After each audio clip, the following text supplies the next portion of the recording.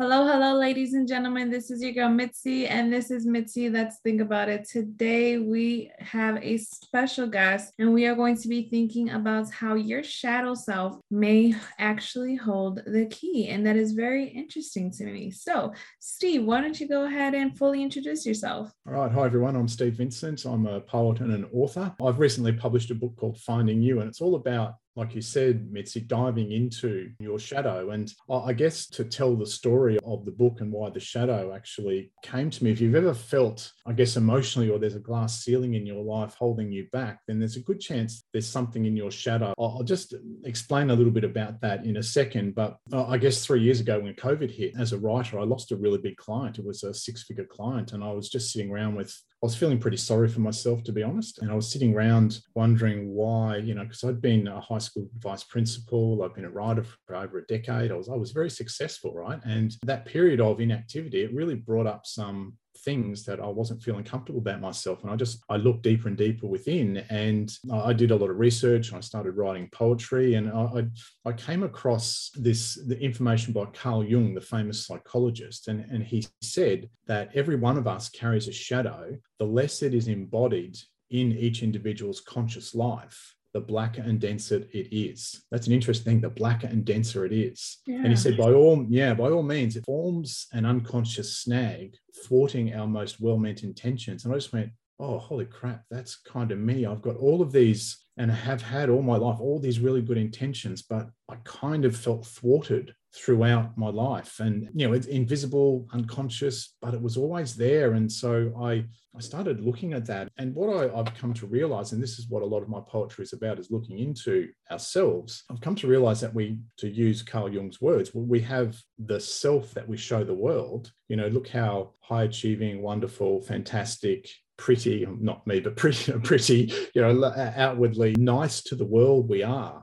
But then there's our shadow self, and we never show our shadow self to the world. And that's all about things like our jealousies, our pettiness, our rage, our disappointment, our anger, our feeling small, our low self-worth, all those things. And yet we shove them back. Oh, don't look at that. That's not really, I don't want you to see that because it's uncomfortable. I don't want to admit that I'm a petty, jealous, nasty person. I just want to show the world this wonderful side. And what I've come to realize is that in doing that, we're actually we're masking ourselves, if you like, to the rest of the world, but we're also ignoring part of ourselves. And until we learn to love both our bright, happy, shiny side and our dark side, it's really difficult to be, I guess, whole and complete in the world. And so it's a really interesting exploration of the human condition. And, Dr. John Demartini is really big on this as well. He said, that we quote him, he said, I'm not a nice person. I'm not a mean person. I'm a combination of both. And until I can accept and love both of those things, then I'm out of balance in my world. And so if anyone listening thinks they're out of balance or there's something holding them back or whatever, that's where you've got to look at those things in your shadow. And when I think about it, I only ever showed the world that I was a nice guy. But if I'm really, really brutally honest, I was mean. I was cheap. I was nasty. I was jealous. I was petty. I was all of those things. And until I come to love both sides of myself, I did feel incomplete. And then I guess, to loop back to Carl Jung's words, the blacker and denser it gets. And I think as you get older, unless you address those things, it feels like this black, dense thing that's just holding you back. And it doesn't mean that, because I'm 54. And so I've got 4 kids. I've had successful careers, but, my kids are all well-adjusted. They're not morons. They're not idiots. So it's not like things are bad in life, but it's how you feel about yourself and how you feel about yourself showing up in the world. That's something that is different for each individual. Does that make sense? No, that makes perfect sense. To be honest, I was going to ask you, what do you think actually holds people back? But I think you kind of answered it right there, basically stating people's lack of acknowledging every part of themselves and accepting every part of themselves is a way of people holding themselves back. And once they start realizing that I have to acknowledge myself before even acknowledging anybody else is where it initially begins. And I think we are so blindsided by acknowledging everybody else and trying to accept everybody else for who they are that we forget to accept ourselves. So we feel this sense of unbalance. And then that's when it creates this confusion and this comparison and this like misunderstanding within ourselves because we're not acknowledging where these issues are really coming from. Yeah, that's kind of what it sounds like. And it sounds like you had to go through this journey yourself. And once you've discovered that, you felt like this was so empowering that you could share this with other people in a way of poetry. I actually subscribe to your website, so I get your notifications. And I got mine this morning and I was reading it. It really made me reflect. It really made me think. And I honestly loved it. You know, it was a great way to start my morning. I got my coffee, opened my email, read your little poem, and I was just like, wow, that is great. And it helped me really with my day. It helped me reflect and consider the things that I was doing in a different way, where it was more of not of a strain to do things. It was more of like, oh, I get to do these, and it's nice that I'm able to because I have my health, because I have this. And, you know, I start being more appreciative and more grateful because I took that quick of a moment just to reflect. And I really hope that there's other people who have followed you and can really take that into consideration too, because what you're doing is really moving. You know, you are really helping people. You know, you get to help me and I get to help other people and we get to help everybody. And it's really interesting you say that too, Mitzi, because it's kind of like, I think there's a shift in human consciousness. We've gone from that age of accumulation and, you know, outward things like the big house, the big boat, like we're shifting out of that kind of thing and into more of an authentic and transparent and genuine, you know, consciousness, I believe. And part of that process is acknowledging that I have all of these things I don't like about myself, but I'm okay. You know, there's not something wrong or broken with me. I just have to love that other side of myself, you know, and sometimes that can be really confronting going, oh, gee, I am a little bit like that. I did get jealous when I saw that person's post on Facebook or whatever, you know, whereas that didn't affect me. You know, we tend to push our negative side away. And it was something you said before I found really interesting in terms of where we're so pushed to, you know, love other people and accept them as they are, and we don't accept ourselves. I'll go to the other side of that as well. What we often do is we project our stuff onto other people. And I'll just explain what I mean by that. If you've got a family member, I don't know, call her your sister-in-law, Tracy or something, and, you know, you see her at Christmas and Easter and, God, you hate Tracy. Oh, she's horrible because she never does any work. You know, she's the last to help. She never brings any food. Oh, I can't stand her. She's so selfish and self-centered. You know, so I'm sure I'm not the only person in the world who's ever thought that about a relative or someone I know, right? And the thing is, when I am projecting out onto someone like that, it's a really good opportunity to look at where is that in me, because other people see Tracy and they think she's lovely and a really good friend and a good help, but I can't stand her because she's done this, this, and this. And so where is the selfishness in me that I'm seeing in Tracy? And so Tracy and the Tracys in our lives are really good for us in that they compel us, give us opportunities to grow, to look within. And so clear message is whenever we project something out onto someone else, where is that in us? It's an opportunity to look at, oh, gee, where is the selfishness in me? Where am I, you know, not stepping up and helping and sharing and things like all the things that I hate about Tracy? Where are those things in me? And our ego wants to protect us and go, oh, well, that's not in me. Oh, I'm not like that. You know, then you'll build a case, you know, because I do this and this and this and I help out the church and da, da, da. But if you've been triggered by someone, there's a good thing that's triggered something within you. And it's that old thing of, you know, when you point your finger at someone else, there's three fingers pointing back at you, you know? So yeah, people in our lives and situations in our lives that trigger us are a beautiful opportunity for growth and for looking within and looking what's buried back in our shadow. And one of the things I was writing, and this is part of my shadow too, writing poetry, I went to an all boys school and, you know, poetry is a little bit not very manly kind of thing, and you get beat up, you're artistic and things like that. Hey, it was the 80s, times were different. And so I had that creative side of me, I had actually shoved that down. And it wasn't until I had this time, and I guess the universe humbled me, during COVID, and I started writing poetry again. And I didn't intend to write a book. I wrote a poem that was really raw and from my heart, and I would show it to a person or two, and they'd go, oh gosh, I really felt that in my heart. That's really helped me think about X, Y, Z in my life. And I kind of went, what? It was just me pouring out my heart and my vulnerabilities, and there was stuff in my shadow. And I'd write another one and show it, and they'd go, oh, gee, when I read that, it brought me to tears. Oh. And so the more I showed different people and shared with different people, the more I thought, oh, maybe there is something in this that actually may help people. And so I wrote 70 or 80 poems that are in the book, and it was just a journey of self-discovery. Some of them really resonate deeply with some people, some of them don't, but that's life, right? An artist releases an album, not everyone likes every song on the album and stuff like that. So, it's the fact that it moves people emotionally and it gets them to examine parts of themselves and parts of their lives, and so I took inspiration from family. Like I said, a dad of 4 kids. I changed careers when I had my midlife crisis at 40. It wasn't really a midlife crisis. I was just really bored doing what I was doing. That's me protecting myself, right? Yeah, it wasn't a midlife crisis. I don't go through that. No. It wasn't me.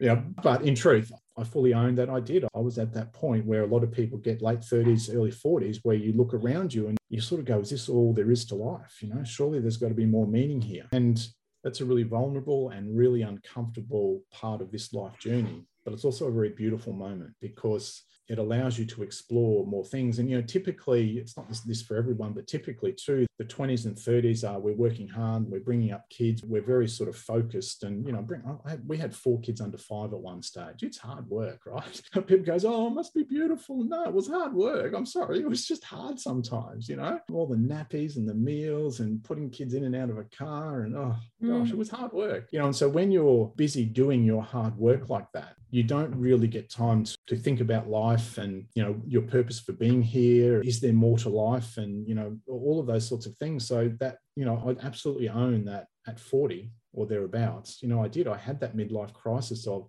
oh, what's going on here? And that caused me going from education into writing. Then the COVID thing hit and I lost a 6-figure client. And that was there was another moment that forced me to look at myself. And I'd love to say that this journey of change and this journey of life is so simple and easy. And one thing happens and you're all, hey, presto, you're all better. I work on myself every day. And, when I tell the story of Tracy, the nasty sister-in-law wears that in me. I still see Tracy's in my life all the time. So it's a continual journey and education of accepting myself. And I think one of the things that, in all honesty, frustrates me about it is I think I've dealt with something. I think I've dealt with my Tracy, and then it will happen again. And, oh gosh, I've got to go deeper and look deeper. And that continual peeling of the layers of the onion is it's a process and it happens every day. And I think my message to everyone, like, you're not broken. There's nothing wrong. It's a very human experience to have those triggers and to look at where those things are in you.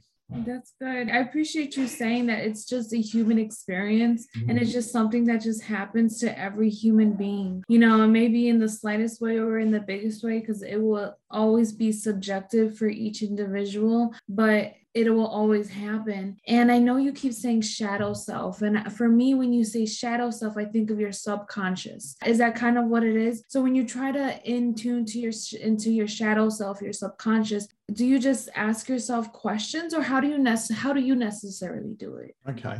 So yeah, and that's a really interesting question. So if there is something that is triggering in me, something triggers me, like a Tracy, for instance, and I think she's really selfish and God, she rubs me up the wrong way, oh, it's horrible, I can't stand her. Yeah. So what part of me is reflected in Tracy? So it's about, where is that in me? That's the number one question. If you feel that spike of emotion, where is that in me? And like I said, the protective ego state wants to project outwards, that if I don't have to look at myself, then I don't get uncomfortable. Whereas having to acknowledge that, oh, gee, sometimes I am selfish, or in certain situations, I'm really selfish, or say it's with finances, or your weight, like where are those things in me that really trigger me, and then to look at what might be. And it might be something from your childhood, it might be something from your teens, it might be something from a past relationship where, you know, you lost trust or whatever it might be. And it's always about, where is that in me? And I think the key then is accepting that you have those parts of you, and you're okay, and that's okay, and that's part of the human experience. Like Demartini said, you know, I'm not a nice person, I'm not a mean person, I'm a combination of those two things. Yet feeling jealous, feeling bitter about something, they're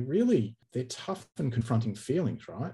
I don't want to admit that, but that's part of the human experience. And I think we deny a lot of the time that part of the human experience because we kind of only want the positive. You know, we're pleasure seekers all the time. You know, I don't want to feel bad. I want to feel good all the time. But how realistic is that? Is that just a fantasy about life? You know, you can't have night without day. You know, after a storm, there's sunshine. You know, we have winter and then we have spring. Like, you know, are we, by trying to be nice and have everything pleasant and proper and the way we want it, are we denying the reality of the world, of our world and of our existence? And I think until we can let go of that need to control every single thing and have it a certain way, we do suffer, you know, because there are seasons, there is night, there is day. Yeah, that's very true. And you really have me thinking when you stated that, are we denying our world, ourselves? You know, that's a big question. If we don't check into our subconscious now and then, is that considered to be a form of denying yourself because you're not trying to accept the reality of what you are or who you are or what you're portraying? Because I know I have a lot of people, not a lot of people, like I'll just say my mom, you know, my mom, she's like this, where I tell her something or my sisters tell her something and she can't accept it to be true. She just is upset that how could I throw this in her face? And it's kind of baffling because it's like, are you in denial? Or won't you not accept the fact that this could possibly be who you are, but you don't believe that's who you are? You know what I mean? Does that make sense? Yeah, it does. And I guess what I would say to you, Mitzi, is, well, where's the denial in you? If your mum's triggering you, you know, is there denial in you? Maybe your mum's path in this lifetime is to walk a path of denial so her soul can learn some lessons. You know, and maybe your path in life is to be able to look at yourself and grow. But maybe that's not your mum's path. Doesn't mean we don't care for, love, help, assist, but maybe we can't change that in her because that's her path this lifetime. Oh, I like the way you said that. So it's like, instead of judging her for not accepting or perceiving life the way I do, it's better for me to observe the way that she lives and just let her live it and allow me to just pick up what I like and pick up what I don't like, and what I don't like, I don't keep, right? Yeah, because, you know, I think we, in our human arrogance, we presume to know all the answers, right? And plus we're attached to a certain outcome. And that certain outcome, just using that example, might be, if my mum was just like X, Y, Z, then everything would be fine.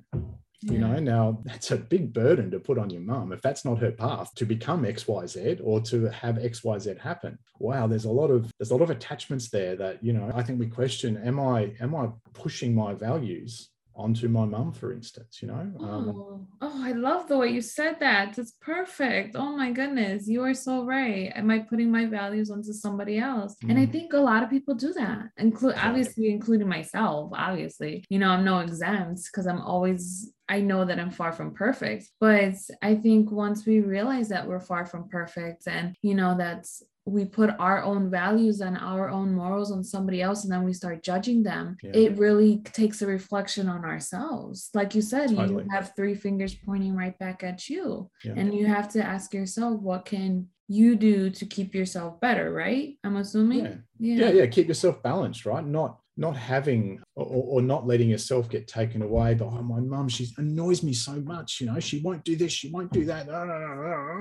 I mean, my parents have both passed, rest their soul, but I totally get where you're coming from. Mum, how can you think that? Mum, how can you do that? Like, so I understand very much that, you know, but again, there's a trigger. If there's an emotional trigger there, where is that thing in me? And am I just projecting what I think is right onto a situation? rather than being balanced and in the middle. That's very true. Oh, thank you for that. Oh, that's very good. I'm so glad that we spoke. I guess to start wrapping up the show, I really don't want to let you go, but I know my timer's on and it'll kick us out if we don't, and I don't want to do that. What would be some great advice that you can give the audience if you can? Yeah. So I guess one, don't buy into the fantasy of social media. We see, oh, there's my dinner, there's me and like that's just, there's snapshots of people's lives. They're just as broken or just as okay as you are. Well, how do I know that? Well, they're human like you are, and they have these human traits. And so just be really mindful of elevating people like that. And that's the thing, right? When you elevate someone, you're down here, right? And why do we do that? Why do we punish ourselves? Why do we have ourselves in suffering like that? Again, that's a really interesting thing about what is missing in me that I think that is better than me. So the number one thing I think, Mitzi, is our emotions are not things to be scared of, repress, run away from, but they're signals for us and opportunities to actually grow as people and grow, our souls to grow and to blossom. So if I get an emotion, be it fear or jealousy or anger, the first thing I won't say I do it all the time because I'm human and I fall off the horse, but I try and look at, now, where is that in me? And where do I need to bring that to balance in my life?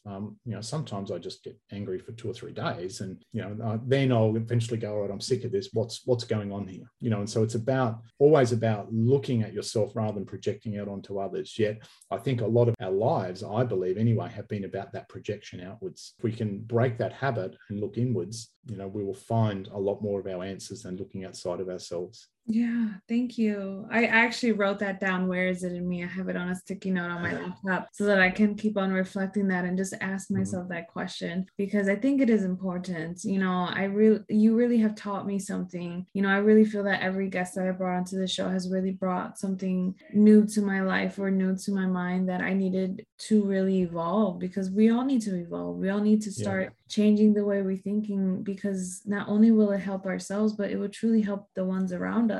And they would truly understand and see the change in us to want to even attempt to do the change. And I think it's like you said, we have to connect with our shadow self. We have to really connect within ourselves and create some balance where we can understand more instead of rejecting and fighting and being so rebellious within ourselves and within the world. So I truly appreciate that. And I hope at least one person who's listening can at least reflect and take this into consideration, and I thank you again for your time, Steve. And that's it. That's I Show, y'all. Stay tuned for more. Bye. Bye-bye.